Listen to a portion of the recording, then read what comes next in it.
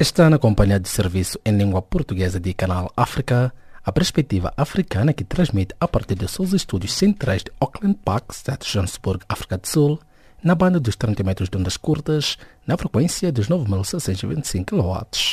Podem nos acompanhar também através do www.channelafrica.co.za, via satélite e pelo canal de rádio da DSTV 802. Os destaques das notícias a esta hora. ADIVs legislativas em São Tomé. Bolsonaro é Haddad na segunda volta das eleições no Brasil. Autoridades de Kinshasa confirmam a morte de 78 pessoas vítimas do ébola. Maria Moçamo já a seguir com o desenvolvimento destas e demais notícias. A vossa especial atenção.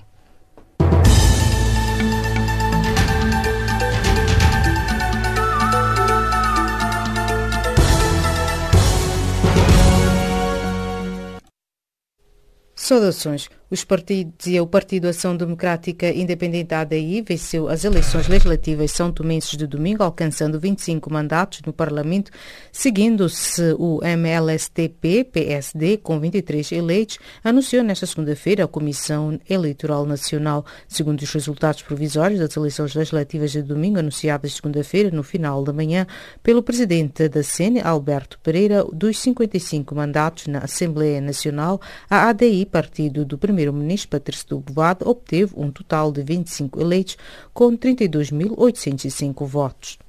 O candidato Jair Bolsonaro, PSL, venceu as eleições presidenciais brasileiras deste domingo, seguido de Fernando Haddad, PT, confirmando uma segunda volta entre ambos. Jair Bolsonaro e Fernando Haddad são os dois candidatos que disputarão a segunda volta, que se realiza no dia 28 de outubro. Jair Bolsonaro saiu desta primeira volta das eleições presidenciais com mais de 49 milhões de votos, 46,04% da preferência eleitoral, uma confortável vantagem sobre o segundo candidato mais votado, Fernando Haddad, que conseguiu 29,27%. Os quase 200 arguidos suspeitos de participação em ataques armados que há um ano assolam zonas remotas do norte de Moçambique começaram nesta segunda-feira a ser ouvidos em julgamento, anunciou o Ministério Público moçambicano.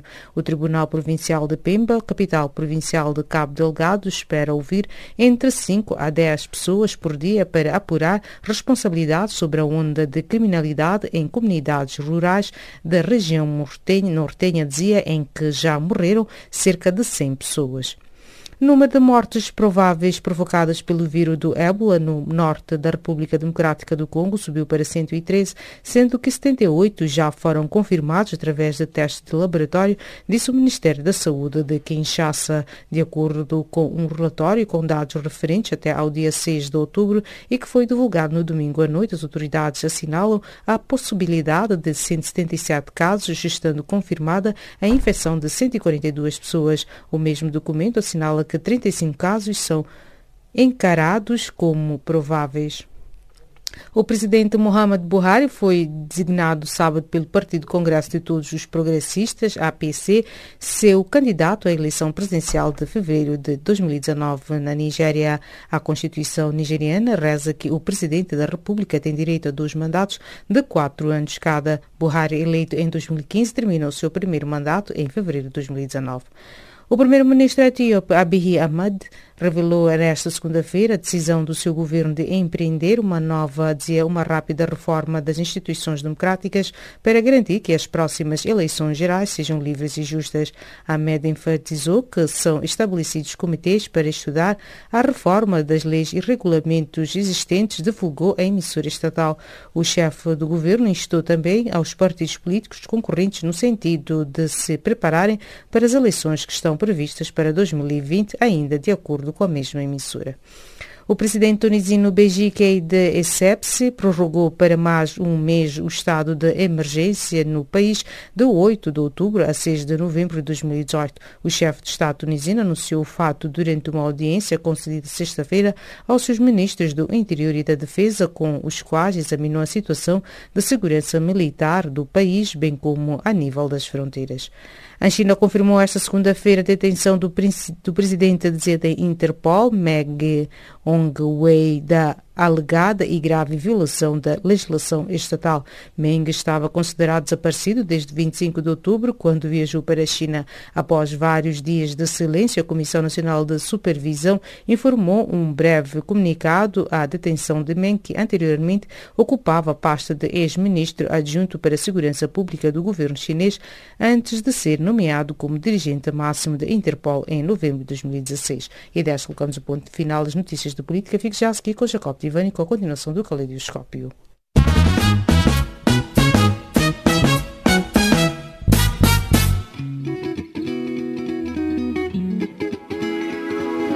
Caleidoscópio africano.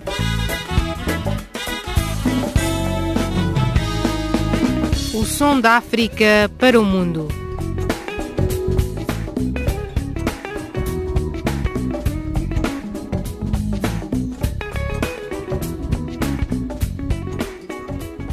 Caleidoscópio africano.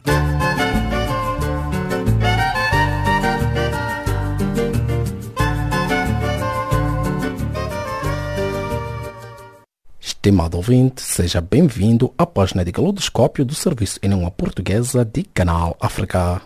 O candidato da extrema-direita Jair Bolsonaro ganhou com uma margem ampla a primeira volta das eleições presidenciais do Brasil, mas disputará a segunda volta com Fernando Haddad do Partido dos Trabalhadores PT em 28 de outubro. Egna Sedumo, pesquisador junto do Instituto Superior das Relações Internacionais de Moçambique, elabora. Não creio que tenha havido tanta surpresa com a liderança de Bolsonaro, que foi um candidato que, apesar de um movimento contra Bolsonaro muito grande no Brasil, sempre demonstrou muita consistência no seu posicionamento relativamente à situação do Brasil e a forma como resolver os problemas no Brasil. E é preciso recordar que Bolsonaro é o candidato que representa a ala das pessoas que eram contra a recandidatura do presidente Lula, ou seja, ele demonstrou de forma muito clara desde o início que era a favor da prisão do Lula e logo isso conseguiu galvanizar um eleitorado muito consistente que é contra os políticos do PT e por isso não há sim grandes surpresas relativamente aos resultados de Jair Bolsonaro. Para todos os efeitos, já se esperava que Bolsonaro fosse a segunda volta. Claro que a surpresa de mais de 45% de votos válidos para Bolsonaro foi maior relativamente a Fernando Haddad, mas já se esperava este cenário. Não teria havido um voto de solidariedade, isto mais pelo fato de ele ter sido atacado em vésperas dessas eleições? Não há dúvidas que isso jogou um papel bastante importante nesse processo eleitoral. Nós já tínhamos dito como os processos de vitimização influenciam nos processos de tomada de decisão.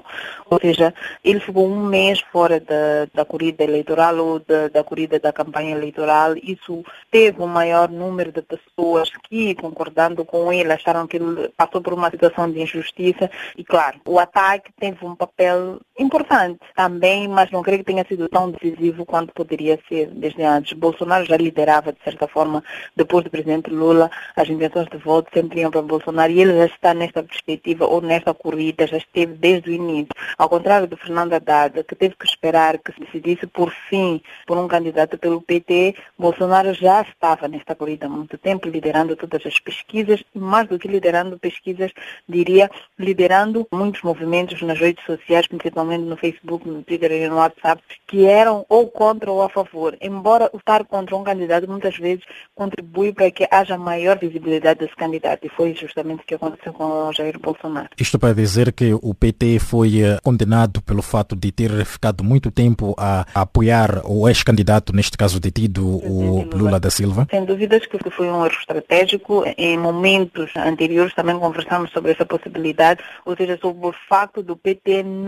nem sequer pensar, ou pelo menos não partilhar a sua segunda opção de candidatura para as eleições presidenciais. Então, creio que isso pesou muito, porque Fernando Haddad não teve muito tempo para se socializar com a base do próprio PT e criou esta instabilidade. Até hoje, Fernando Haddad não é entendido nem conhecido, muito menos votado como Fernando Haddad. Se nós fizermos uma análise profunda, vamos perceber que, na verdade, as pessoas quando votam em Fernando Haddad estão a votar no Lula ou estão a votar no PT. Então, ele não teve este processo de socialização que o Bolsonaro teve Bolsonaro teve que gerir o ódio da população por acharem que ele representa aquilo que de pior existe na política brasileira.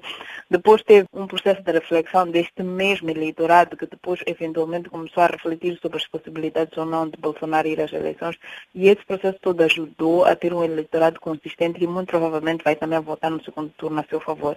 Isso já não aconteceu com Fernando Haddad, e é preciso perceber que a vitória, embora o número de eleitores que Haddad teve não é tão expressivo, e ele representa o Nordeste que é de natureza próprio pelo nível de realizações que os governos do PT tiveram no Nordeste. Então, se esse Nordeste muda um pouco a sua intenção de voto na segunda volta, é muito provável que o Jair Bolsonaro vença as eleições com uma margem bastante alta, eventualmente jamais encontrada nas eleições brasileiras. Temos outro caso que é a abstenção. Apesar do Brasil a votação ser obrigatória, conclui-se que um em cada 5 brasileiros optou em não votar. Que leitura faz em torno deste cenário um pouco novo naquele país? Bom, o cenário que nós podemos fazer disto é que há uma grande franja da população brasileira que concorda com os feitos do PT, do Lula, e eventualmente gostariam de ter esta continuidade com o Fernando Haddad. E há outra que quer uma mudança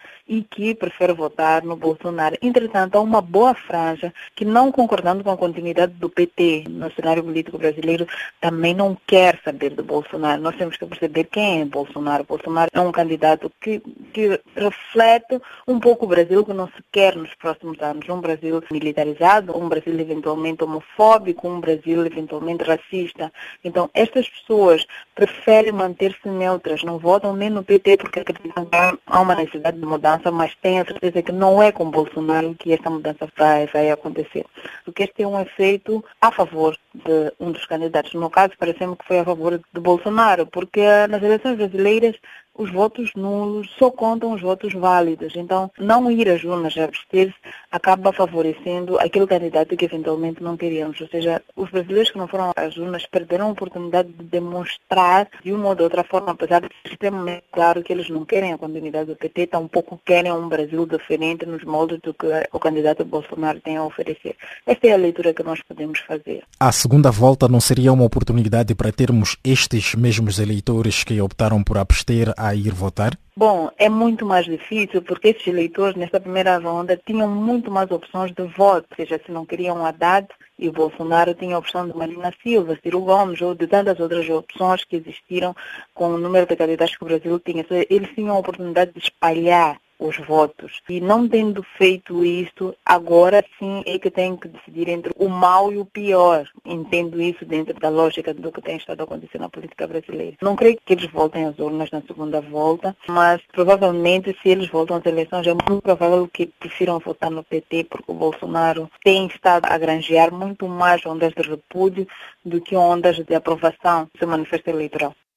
Análise Egna Sedumo, pesquisadora junto do Instituto Superior das Relações Internacionais de Moçambique, que vos falou de Maputo.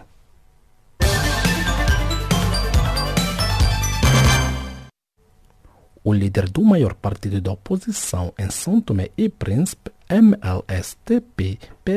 Jorge Bom Jesus, confirmou que existe um acordo de princípio com a coligação formada por outros partidos opositores para a formação de um governo. Venceslau Renner reporta.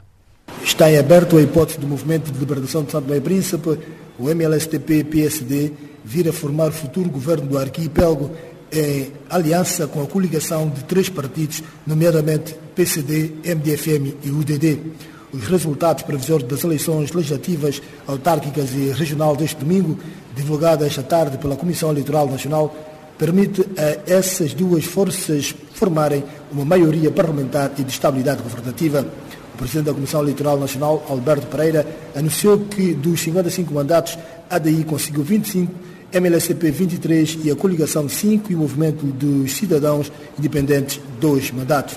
Quanto aos autárquicas, o partido ADI apenas conseguiu manter uma das 4 câmaras que controlava no passado, assim para o MLSTP. Quanto à regional, a UMPP de Tosé Cassandra renovou o mandato na região autónoma do Príncipe.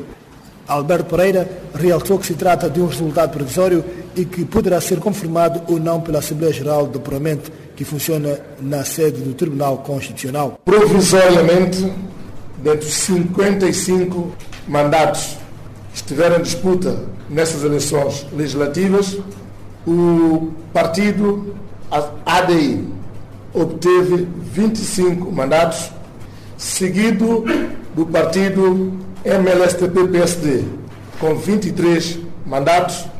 Em seguida, a coligação PCD-MDFM-UDD, com 5 mandatos.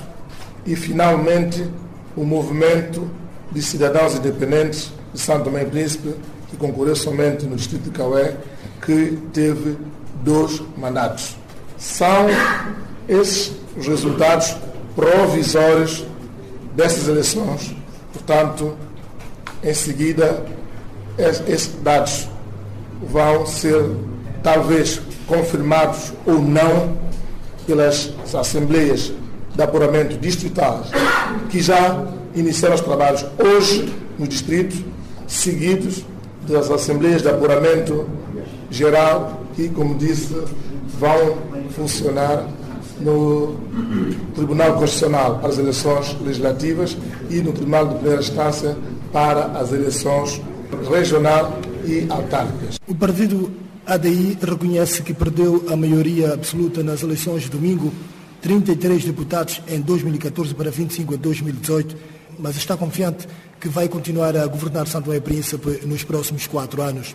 Declaração do presidente da Ação Democrática Independente, Patrício Trovoada, candidato à sua própria sucessão, que reagiu hoje aos dados provisórios obtidos pelo seu partido.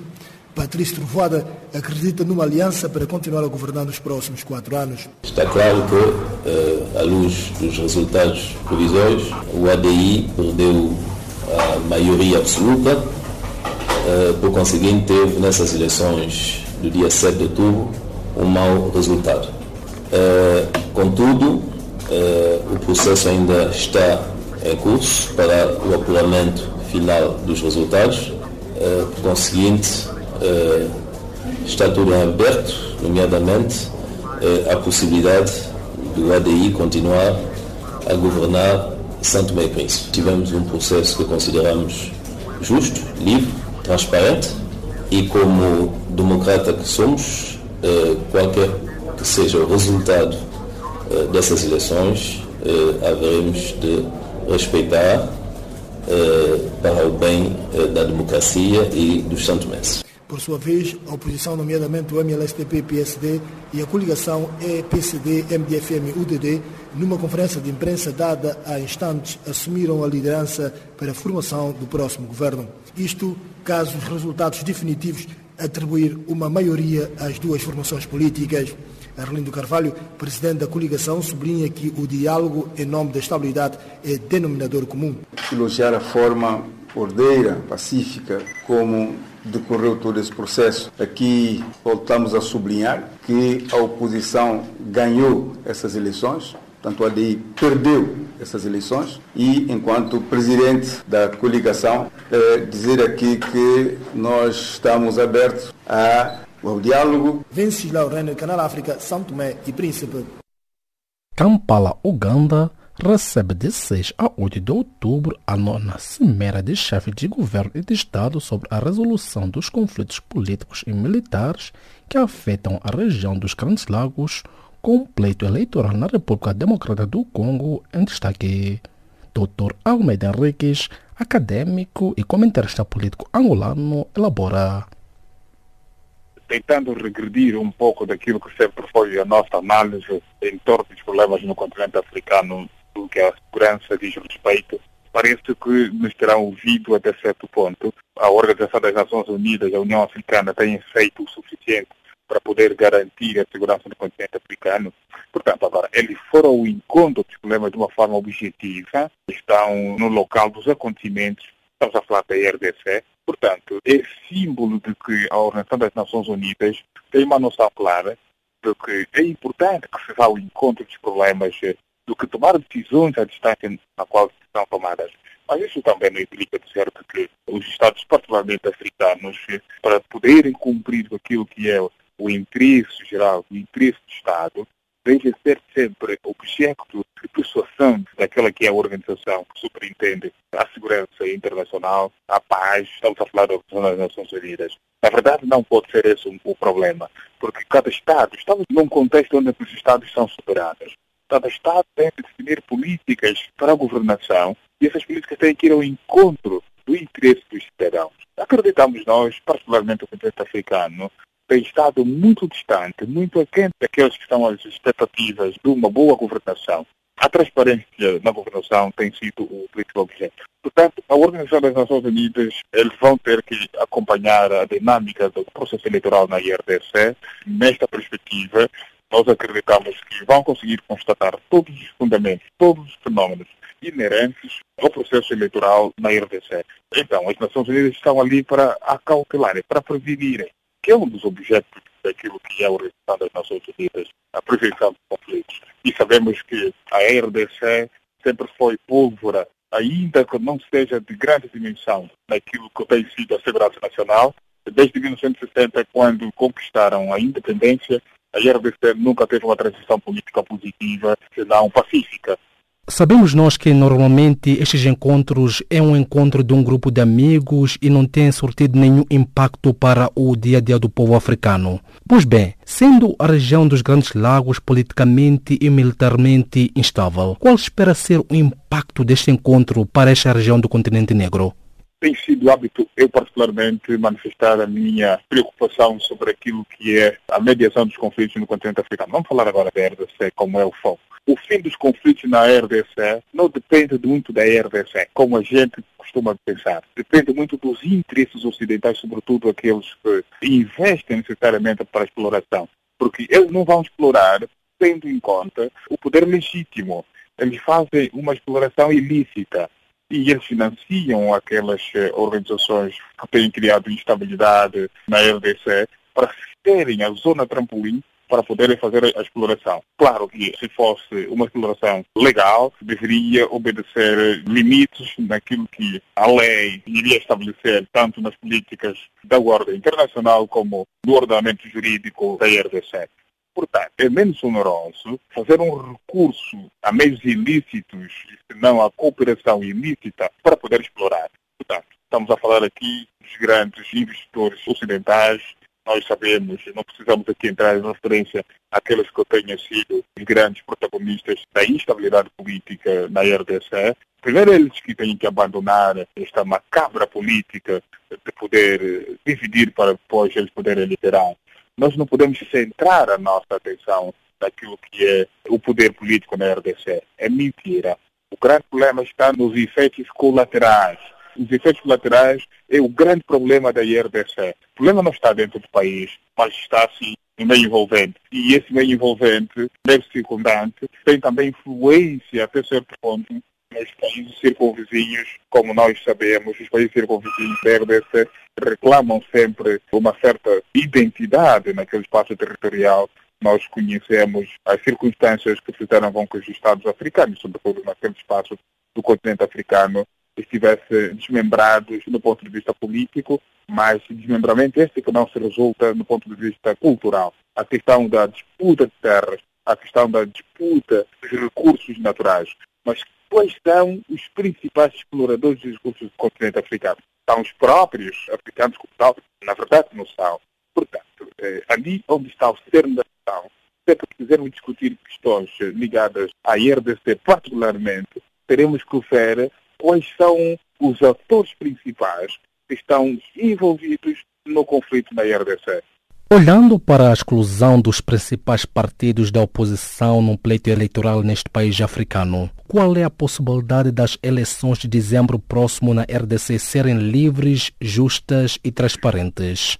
A IRDC, já dizia, nunca tiveram uma transição política pacífica. Ainda que tenham ocorrido eleições anteriormente, mas não foram suficientes para podermos aferir aqui que a RDC terá conseguido alcançar alguma maturidade democrática.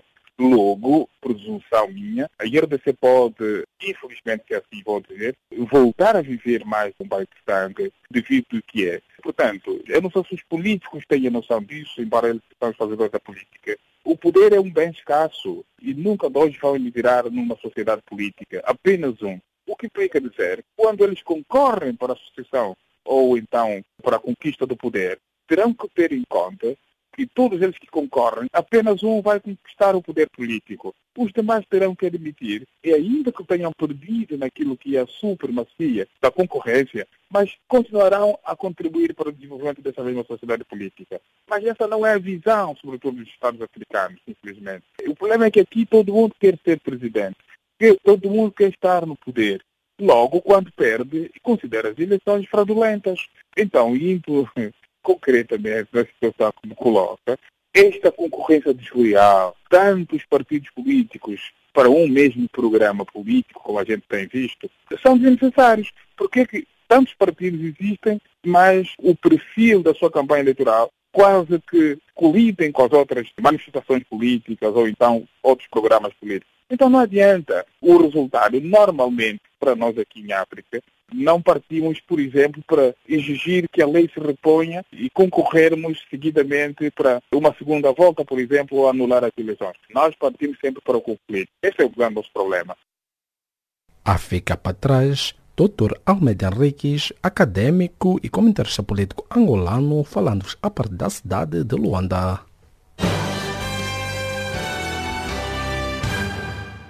O líder interino da resistência nacional moçambicana, Renan Ossuf Momad, disse que o partido pondera mobilizar o seu braço armado para evitar uma alegada fraude nas eleições autárquicas marcadas para esta quarta-feira.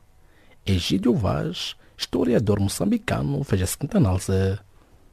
Esta ameaça não passa de uma retórica política eleitoralista. Oficialmente iniciou no sábado passado o processo de desarmamento e reintegração dos homens residuais da RENAMO, pacto ao qual a liderança máxima da RENAMO se compromete, e qualquer tipo de anúncio marginal de uso da força para a obtenção de fins políticos, eu quero crer que não passa de uma retórica meramente política. Tal situação nunca teria sido usada mesmo na altura que Afonso Dhlakama estava vivo, mas também nessa mesma altura a retórica da força era comum entre nós. E, portanto, quero por bem assumir que se trata de facto de uma retórica e não necessariamente de uma ameaça com o potencial de se concretizar. Ora, nós sabemos também que a RENAMO, como uma força com soldados por desmilitarizar, eu dizia, nós sabemos que a RENAMO pode sim mobilizar os seus homens para se calhar apoiar no processo de fiscalização, mas não quero crer que estes homens venham e se façam presentes armados. E, portanto, vai perceber muito bem a minha resposta. Por um lado, eu disse que se trata de uma retórica eleitoralista, tirando proveito instrumental do que a força militar representa, mas, por outro, as mesmas pessoas, de facto, podem sim ser mobilizadas para reforçar a monitoria do processo eleitoral. De resto, estaria a RENAMO, no seu pleno direito, mobilizar a mão braçal que julgar necessária e disponível e apropriada para fortalecer o escrutínio e a transparência. Não estaria a RENAMO a violar o acordo já feito com o governo? Até que ser materializada esta ameaça, estaria flagrantemente a violar o acordo. Mas quero crer que não passe de facto de uma mera ameaça. A RENAMO também diz que cidadãos zimbabuianos e sul-africanos podem vir a votar fraudulentamente a favor da Frelimo. No que se baseia estes fatos da RENAMO? O eleitorado transportado já é um fantasma desde há muito em Moçambique. Acredita-se sempre, no âmbito do discurso social da oposição, acredita-se que as vitórias da Frelimo são resultantes também não só de irregularidades, mas também de pessoas fantasmas que são acordadas algures para virem votar. Todavia, eu julgo que, mesmo dentro do atual quadro eleitoral, dizia que os votos são os votos contados a partir dos cadernos produzidos. Ora, se existem os cadernos eleitorais e o processo todo é conjuntamente monitorado com as partes interessadas envolvidas, eu julgo ainda fica por provar a veracidade dessas acusações, que em nada abona a credibilidade do processo eleitoral. Será este também um aviso da Renamo se não vir a vencer nestas eleições autárquicas, uma vez que Moçambique vive ciclicamente surtos de violência pós-eleitoral? Eu quero que este é o primeiro processo eleitoral sem a posse de Acama, o que significa que é o primeiro processo eleitoral com a nova liderança. É o primeiro processo eleitoral a ser gerido pelo presidente Nyusi, com a Renamo tendo ela uma nova liderança. Portanto, existem muitas coisas que podem nos surpreender pela positiva, a avaliar pela prontidão, interesse e entusiasmo dessas duas lideranças, né, em materializar o desígnio e a prioridade número 1 de todos os moçambicanos, que é a paz efetiva. Por causa disto, não creio eu, deste processo eleitoral, saiam a quaisquer tipo de distúrbios que culminem ou que configurem um conflito armado pós-eleitoral. Ora, também nós sabemos que desde 1994 realizam-se em Moçambique as eleições de uma forma cíclica e periódica. A Renamo sempre teve também um problema que é grave, que é o problema logístico, e é um problema também não saber colocar em instâncias apropriadas o conjunto das reclamações que depois recolhe e submete logo à última instância. Ou seja, se a Renamo quiser fazer diferente desta vez, vai ter que estar muito bem atenta, não só às questões formais, mas também às questões organizacionais. Portanto, para mim, isto é muito importante que a Renamo faça diferente. Do outro lado, também viu-se, ao longo do processo de campanha eleitoral, apesar de um e o outro incidente, no geral, foi o menos violento de todos os processos eleitorais, de todas as campanhas anteriores. E, portanto, há aqui a salientar o civismo e a ordem que caracterizaram a atuação de vários atores políticos envolvidos nesse ciclo eleitoral. A ficar para trás, Egidio Vaz, historiador moçambicano, falando ao Canal África. Estimado ouvinte, temos agora uma breve pausa após o calodoscópio e viremos agora as atenções de Maria Moçal na recapitulação das notícias de política a esta hora. A vossa especial atenção.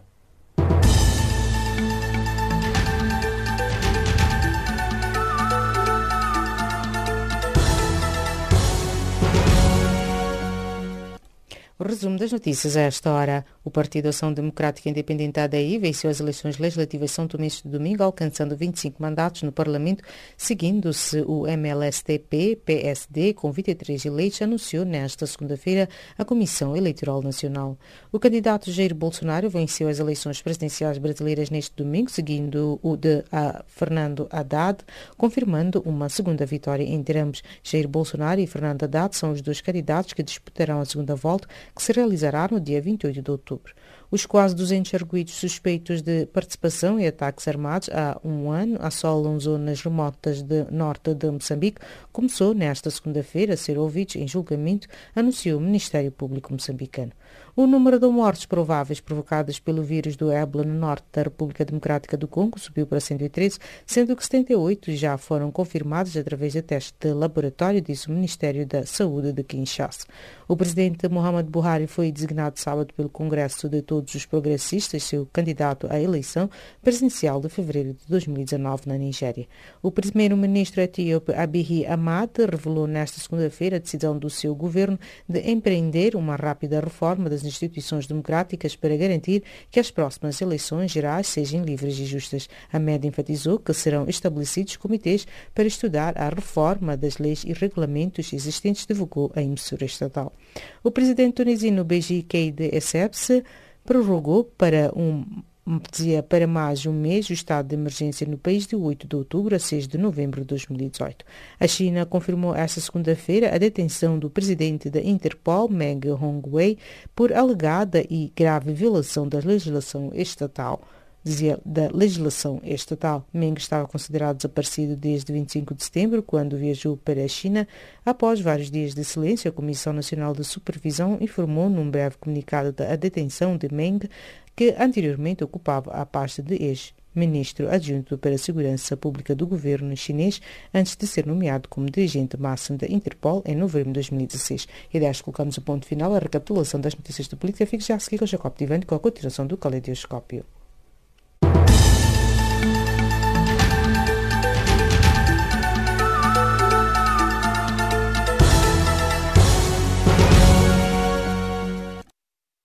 A ficar para trás, Maria Moção no resumo das notícias de política, agora sim dando continuidade à página de caleidoscópio do Serviço em Língua Portuguesa de Canal África. Os Estados Unidos exigiram esta segunda-feira que o Tribunal Internacional de Justiça se declare incompetente para julgar uma queixa do Irão sobre o congelamento por Washington de milhares de dólares dos fundos iranianos. Mohamed Yassin, acadêmico e analista político moçambicano, faz a seguinte leitura. O primeiro aspecto, claríssimo e bem evidente, é a distância que existe entre a Europa e a administração de Donald Trump. Está claro que esta é uma relação que é hipócrita. Onde existe o interesse comum, eles falam e conversam, mas há muita divergência e essa divergência está a distanciar cada vez mais estes dois atores importantes nas relações internacionais. Para mim está claro que é uma luta de poder entre esses dois grandes polos de poder. A Europa está claramente a mandar uma mensagem direta ao Sr. Donald Trump e à administração de Trump de que nós não estamos juntos. E apesar de tudo isso, também há um sinal da América a dizer que nós não estamos convosco ao permanecer nessa ideia de sanções contra o Irão. Então, é uma luta geopolítica entre estes dois atores internacionais. Mas no meio de tudo isto também é um grande balão de oxigênio para o Irão. Eu digo que é um grande balão de oxigênio para o Irão porque, infelizmente ou felizmente para a América, estas sanções econômicas e financeiras, sobretudo, estão a ter um grande peso na imagem do Irão e no funcionamento da economia do Irão. Então, este vai dar um ar de oxigênio para o Irão poder respirar um pouco em relação a estas sanções e ganhar também um pouco de credibilidade nas relações internacionais. Só quero terminar essa pergunta que você me coloca, lembrando que há bem pouco tempo, o aliado americano israelita, o senhor Benjamin Netanyahu, foi às Nações Unidas mostrar com fotografias que ele alegadamente afirma serem uma demonstração clara de que o Irão está a mentir ao mundo. Então, para este balão de oxigênio, acaba a força que os Estados Unidos da América e o aliado israelita queriam dar para fazer pressão ao Irão. O ministro iraniano, neste caso dos negócios estrangeiros, teria dito que tem abertura para negociar com os Estados Unidos, apesar deste problema que as duas nações atravessam. Que análise faz então desta abertura iraniana, mesmo sabendo que poderá ser quase que nem uma missão impossível? Neste momento, essa é uma jogada de charme diplomático. Para todos os efeitos, com este tipo de pronunciamento, fica na opinião pública a imagem de quem não quer resolver o problema é o outro lado, e não é o Irão. Quem não quer resolver o problema é a América, e não é o Irão. Fica a imagem pública de que o problema está do lado da América e não do lado do Irão. Se quisermos dizer do outro lado, o troublemaker é o outro lado e não o Irão. Então, isto é uma jogada de charme diplomático que o Irão está a colocar e que parece estar a resultar, pelo menos, com o apoio que está a ter do lado dos europeus. Será que podíamos ter uma outra surpresa, só de lembrar que a Coreia do Norte, por exemplo, viveu sanções norte-americanas com as mesmas acusações que hoje o Irão vive, mas mesmo assim podemos ver uma cimeira na qual chegou-se a um bom porto entre estas duas potências, mas neste caso acontecendo entre o Irão e os Estados Unidos? Agora, a curto prazo, até podemos duvidar disso. A médio e longo prazo, eventualmente, pode acontecer. A curto prazo, eu tenho dúvidas que aconteça esta cimeira porque a administração de Donald Trump está apostada em insistir no isolamento do Irão por via das sanções. E o Irão vai fazer também a sua força. E não nos esqueçamos que há menos de um mês o Irão sofreu um ataque terrorista num dia importante da sua história como Estado. Então, isto tudo começa a criar na psique da liderança iraniana e do Estado iraniano algumas reservas também e a intensificar a hostilidade em relação ao seu parceiro que está a sair de cena, que são os americanos. E depois também não nos esqueçamos de uma coisa, é que, diferentemente da Coreia do Norte, onde, lá naquela zona, onde a situação está estável por causa da presença da China, da Rússia, do Japão e de outros interesses próximos da América, já no Médio Oriente, o Irão tem bem presente a imagem da destruição do Afeganistão, do Iraque e é seu vizinho. Então, nada lhe impede de pensar que o próximo a sofrer a destruição será o Irão. Então, esta cimeira até pode acontecer, mas vai acontecer sempre depois de feitos os cálculos com este panorama todo de ameaça mais próxima contra a sobrevivência do regime iraniano. O Irão terá aberto um caso contra os Estados Unidos perante o Tribunal Internacional de Justiça, isto para ver com que os Estados Unidos levantem as sanções impostas ao país, algo que Washington diz que é uma forma do Irão querer dar a volta a este caso. Que análise faz em torno deste novo capítulo? Outra vez, o Irão está a fazer um charme diplomático que só lhe beneficia neste momento. A imagem que se transmite é que o Irão está a jogar honestamente. Se bem que nós sabemos que nas relações internacionais essa parte de jogar honestamente tem que ser sempre colocada um ponto de interrogação. Mas a imagem que transmite é isso, é que o Irão confia nas instituições, o Irão está a ser honesto, o Irão não é o troublemaker que até tem coragem de ir às instituições de justiça. Então, isto faz parte, quanto a mim, do jogo de charme diplomático que o Irão está a fazer. E está-se a sair bem porque o outro lado da barricada, que são os americanos, estão a ser arrogantes. Estimado ouvinte, permita-me o ponto de correção, palavras de Calden Cadeado, acadêmico e analista político moçambicano que vos falou de Maputo.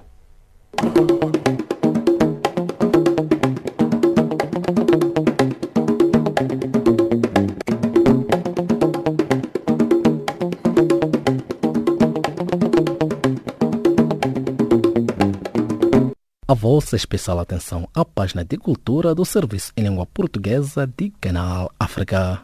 O escritor angolano Lopito Feijó divulga esta terça-feira no Camões Centro Cultural Português em Luanda um novo livro de poesia intitulado Doutrinarias Laminas Doutrinarias, com a apresentação dos escritores Antônio Gonçalves e Cíntia Gonçalves. O livro, lançado recentemente em Lisboa, capital de Portugal, faz parte da coleção Troncos da Literatura Angolana, que integra obras inéditas de autores que tinham contribuído para a evolução do mosaico literário angolano. Chama-se A Água e é o novo livro infantil do escritor moçambicano Miyakoto, que chega às livrarias portuguesas na próxima terça-feira, 9 de outubro. O livro infantil conta com ilustrações da escritora canadiana Donuta Ozishokwa, artista que já colaborou em outros livros do autor, como Um Menino no Sapatinho ou O Beijo da Palavrinha.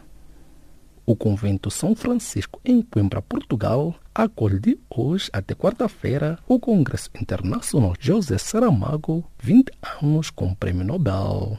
O congresso, organizado pelo Centro da Literatura Portuguesa da Universidade de Coimbra e pela Câmara Municipal, vai contar com a presença do Presidente da República Portuguesa, Marcelo Rebelo de Sousa. Decorre entre 9 e 14 de outubro de 2018 em Macau a 5ª Mostra de Teatro dos Países de Língua Portuguesa, com grupos representantes da REM, do Brasil, de Cabo Verde, da Angola e da Guiné-Bissau. A iniciativa ocorre no âmbito da 10ª Semana Cultural da China dos Países de Língua Portuguesa, organizado pelo Fórum para a Cooperação Econômica e Empresarial, sob o lema Uma Faixa, uma Rota Cultural. Enquanto isso, o artista angolano Guilherme Mapunha participa na 10ª edição da Semana Cultural da China e dos Países de Língua Portuguesa em Expo Macau 2018, em representação de Angola a ter lugar em Macau a partir desta terça-feira, com foco virado no seu principal objetivo de promover o desenvolvimento e prosperidade mútua nas mais variadas facetas entre a China e os países de língua portuguesa. A Semana Cultural conta agora com 10 anos de história. A Organização Fotojornalismo Mundial em Moçambique e a Embaixada do Reino dos Países Baixos em Maputo lançam o concurso de fotografia Moçambique 2018, um evento que decorre na senda da maior exposição de fotojornalismo mundial, a World Press Photo, a ter lugar no próximo mês de novembro em Maputo. Para além de prêmios em valores monetários, as fotos premiadas e finalistas serão colocadas na Mostra Mundial através da Exposição Mundial de Fotojornalismo WordPress Photo, que terá lugar entre 22 de novembro e 13 de dezembro de 2018 no Jardim Tunduro, em Maputo, e em Groningen, Países Baixos, em 2019. Músicos britânicos como Ed Sheeran e Rita Ora alertam a primeira-ministra do Reino Unido, Theresa May, para o risco que o setor musical corre se Inglaterra sair da União Europeia sem um acordo bilateral. Os subscritores da missiva assinalam que sair da União Europeia sem acordo ou com um mau acordo afetaria as vendas e os direitos de autor e restringiria as possibilidades de promover integrações ou concertos. A terceira edição do trabalho, que ajuda alguns dos mais mediáticos artistas da nova vaga de música angolana, vai acontecer no dia 11 de maio de 2019 no Campo Pequeno, em Lisboa, Portugal. Depois da excelente aceitação por parte do público nas edições de 2012 e 2015, o time de Sonho 3 regressa em maio para a apresentação do seu novo trabalho com mais variados estilos de música que vão do kizomba ao kuduro, passando pelos estilos R&B e soul, samba, zouk, afrobeat e ainda house music. E desta despedimos de mais uma edição da página de cultura do Serviço em Língua Portuguesa de Canal África.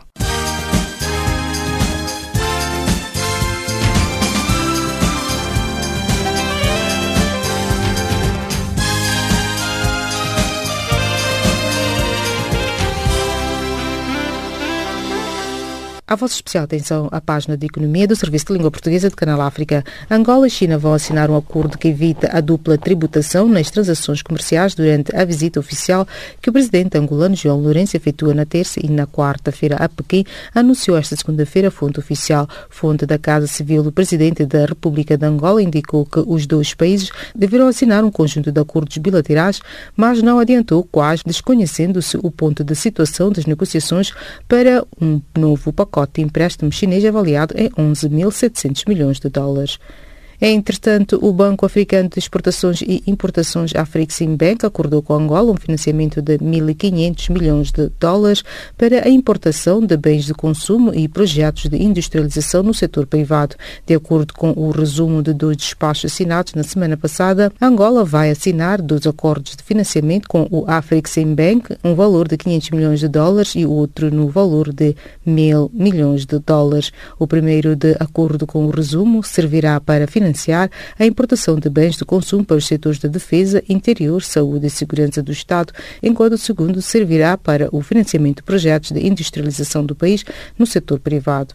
A empresa mineira brasileira Vale suspendeu na quinta-feira as suas atividades por tempo indeterminado no distrito de Moatize, na província de Tete, centro de Moçambique, na sequência de protestos da população local que se queixa de poluição. A empresa, que detém a maior concessão de carvão mineral em Moçambique, mostrou-se ciente da questão levantada pelas populações, considerando que já decorrem conversações com a população e o governo para a resolução do problema. Enquanto isso, o Porto de Nacala entrou na segunda fase de reabilitação, visando transformar a infraestrutura numa referência de transporte marítimo regional e internacional, numa intervenção orçada em 273,6 milhões de dólares. O ministro dos Transportes e Comunicações, Carlos Mesquita, afirmou que as obras serão concluídas em 2021 e contam com um financiamento do governo japonês. A China anunciou que vai reduzir o número de reservas dos bancos comerciais, permitindo libertar 110 mil milhões de dólares norte-americanos em crédito e atenuar o impacto da guerra comercial com Washington. O Banco do Povo Chinês indicou no domingo que vai cortar o coeficiente de reservas obrigatórias em 1% a partir de 15 de outubro para garantir um crescimento razoável de crédito e impulsionar o desenvolvimento econômico. Analistas consideraram que a decisão constitui um sinal de crescimento e preocupação de Pequim em relação ao impacto na economia doméstica das disputas comerciais com os Estados Unidos. O Benin vai exportar 1.600.000 toneladas de milho para os outros países africanos, disse sexta-feira o ministro da Agricultura, Gaston Dussuuyi. A informação consta também de um comunicado conjunto do ministro da Agricultura, Pecuária, Pesca, Indústria e Comércio. Trata-se do excedente de milho produzido no ano agrícola 2017-2018, superior a 1.200.000 toneladas produzidas na campanha anterior. O Banco Mundial estima que a taxa média de crescimento na África subsaariana seja de 2,7% em 2018, o que representa uma ligeira subida em relação aos 2,3% em 2017, indica a edição da Africa Pulse no mês de outubro. A análise bianual do estado das economias africanas feitas pelo Banco Mundial, apresentada em Washington, refere que as economias da África subsaariana ainda estão a recuperar, mas o crescimento é mais lento do que o esperado. O ritmo mais lento da recuperação na África subsaariana, em 0,4 pontos por cento inferior à previsão de abril, é explicado pela morosa expansão das 3 maiores economias da região, de acordo com o relatório. E desta colocamos ponto final às notícias de economia do Serviço de Língua Portuguesa de Canal África. Fique já a seguir com Milton Malulek na página do Desporto.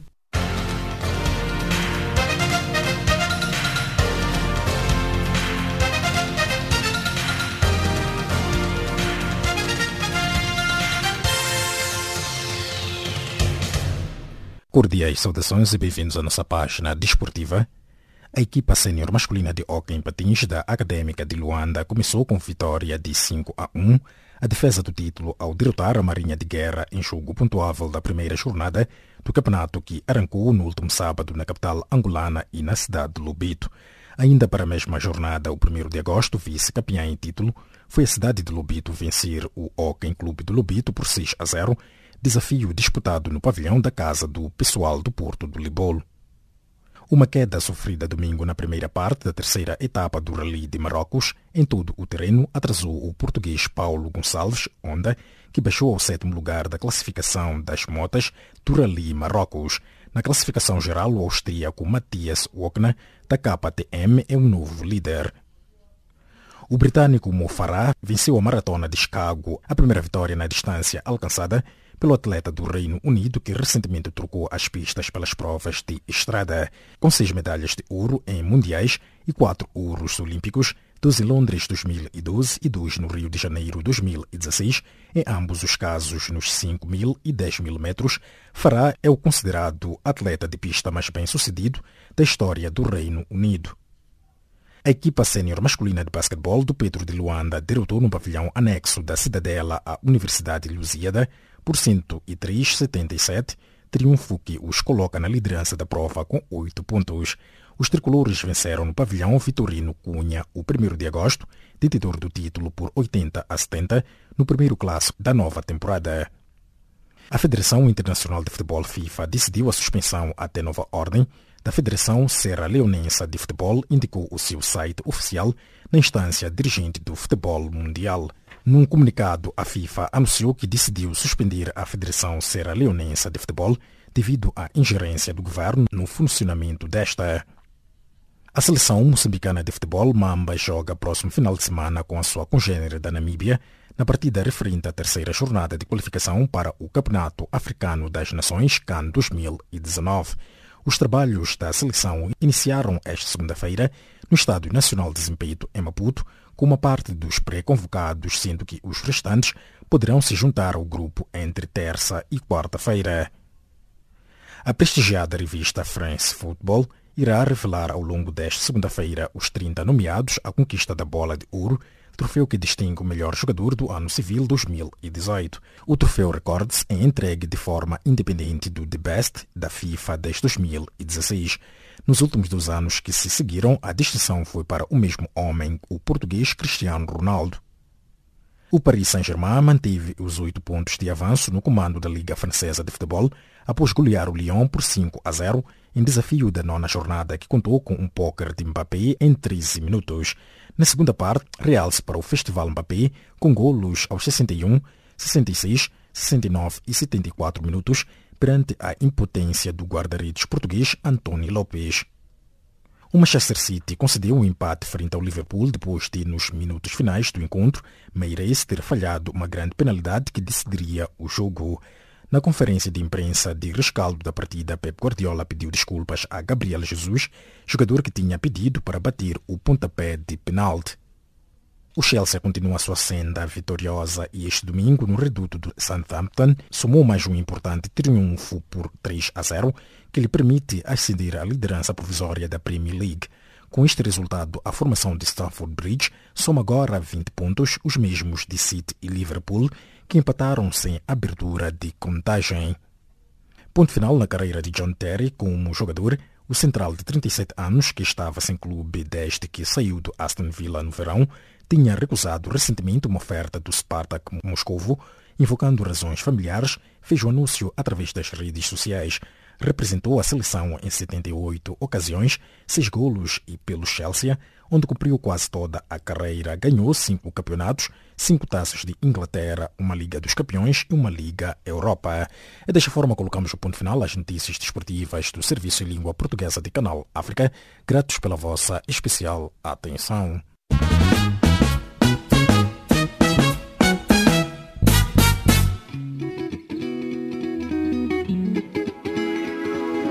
Caleidoscópio africano.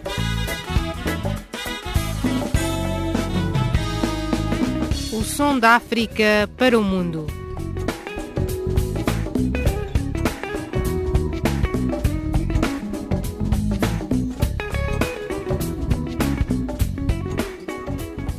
Caleidoscópio africano.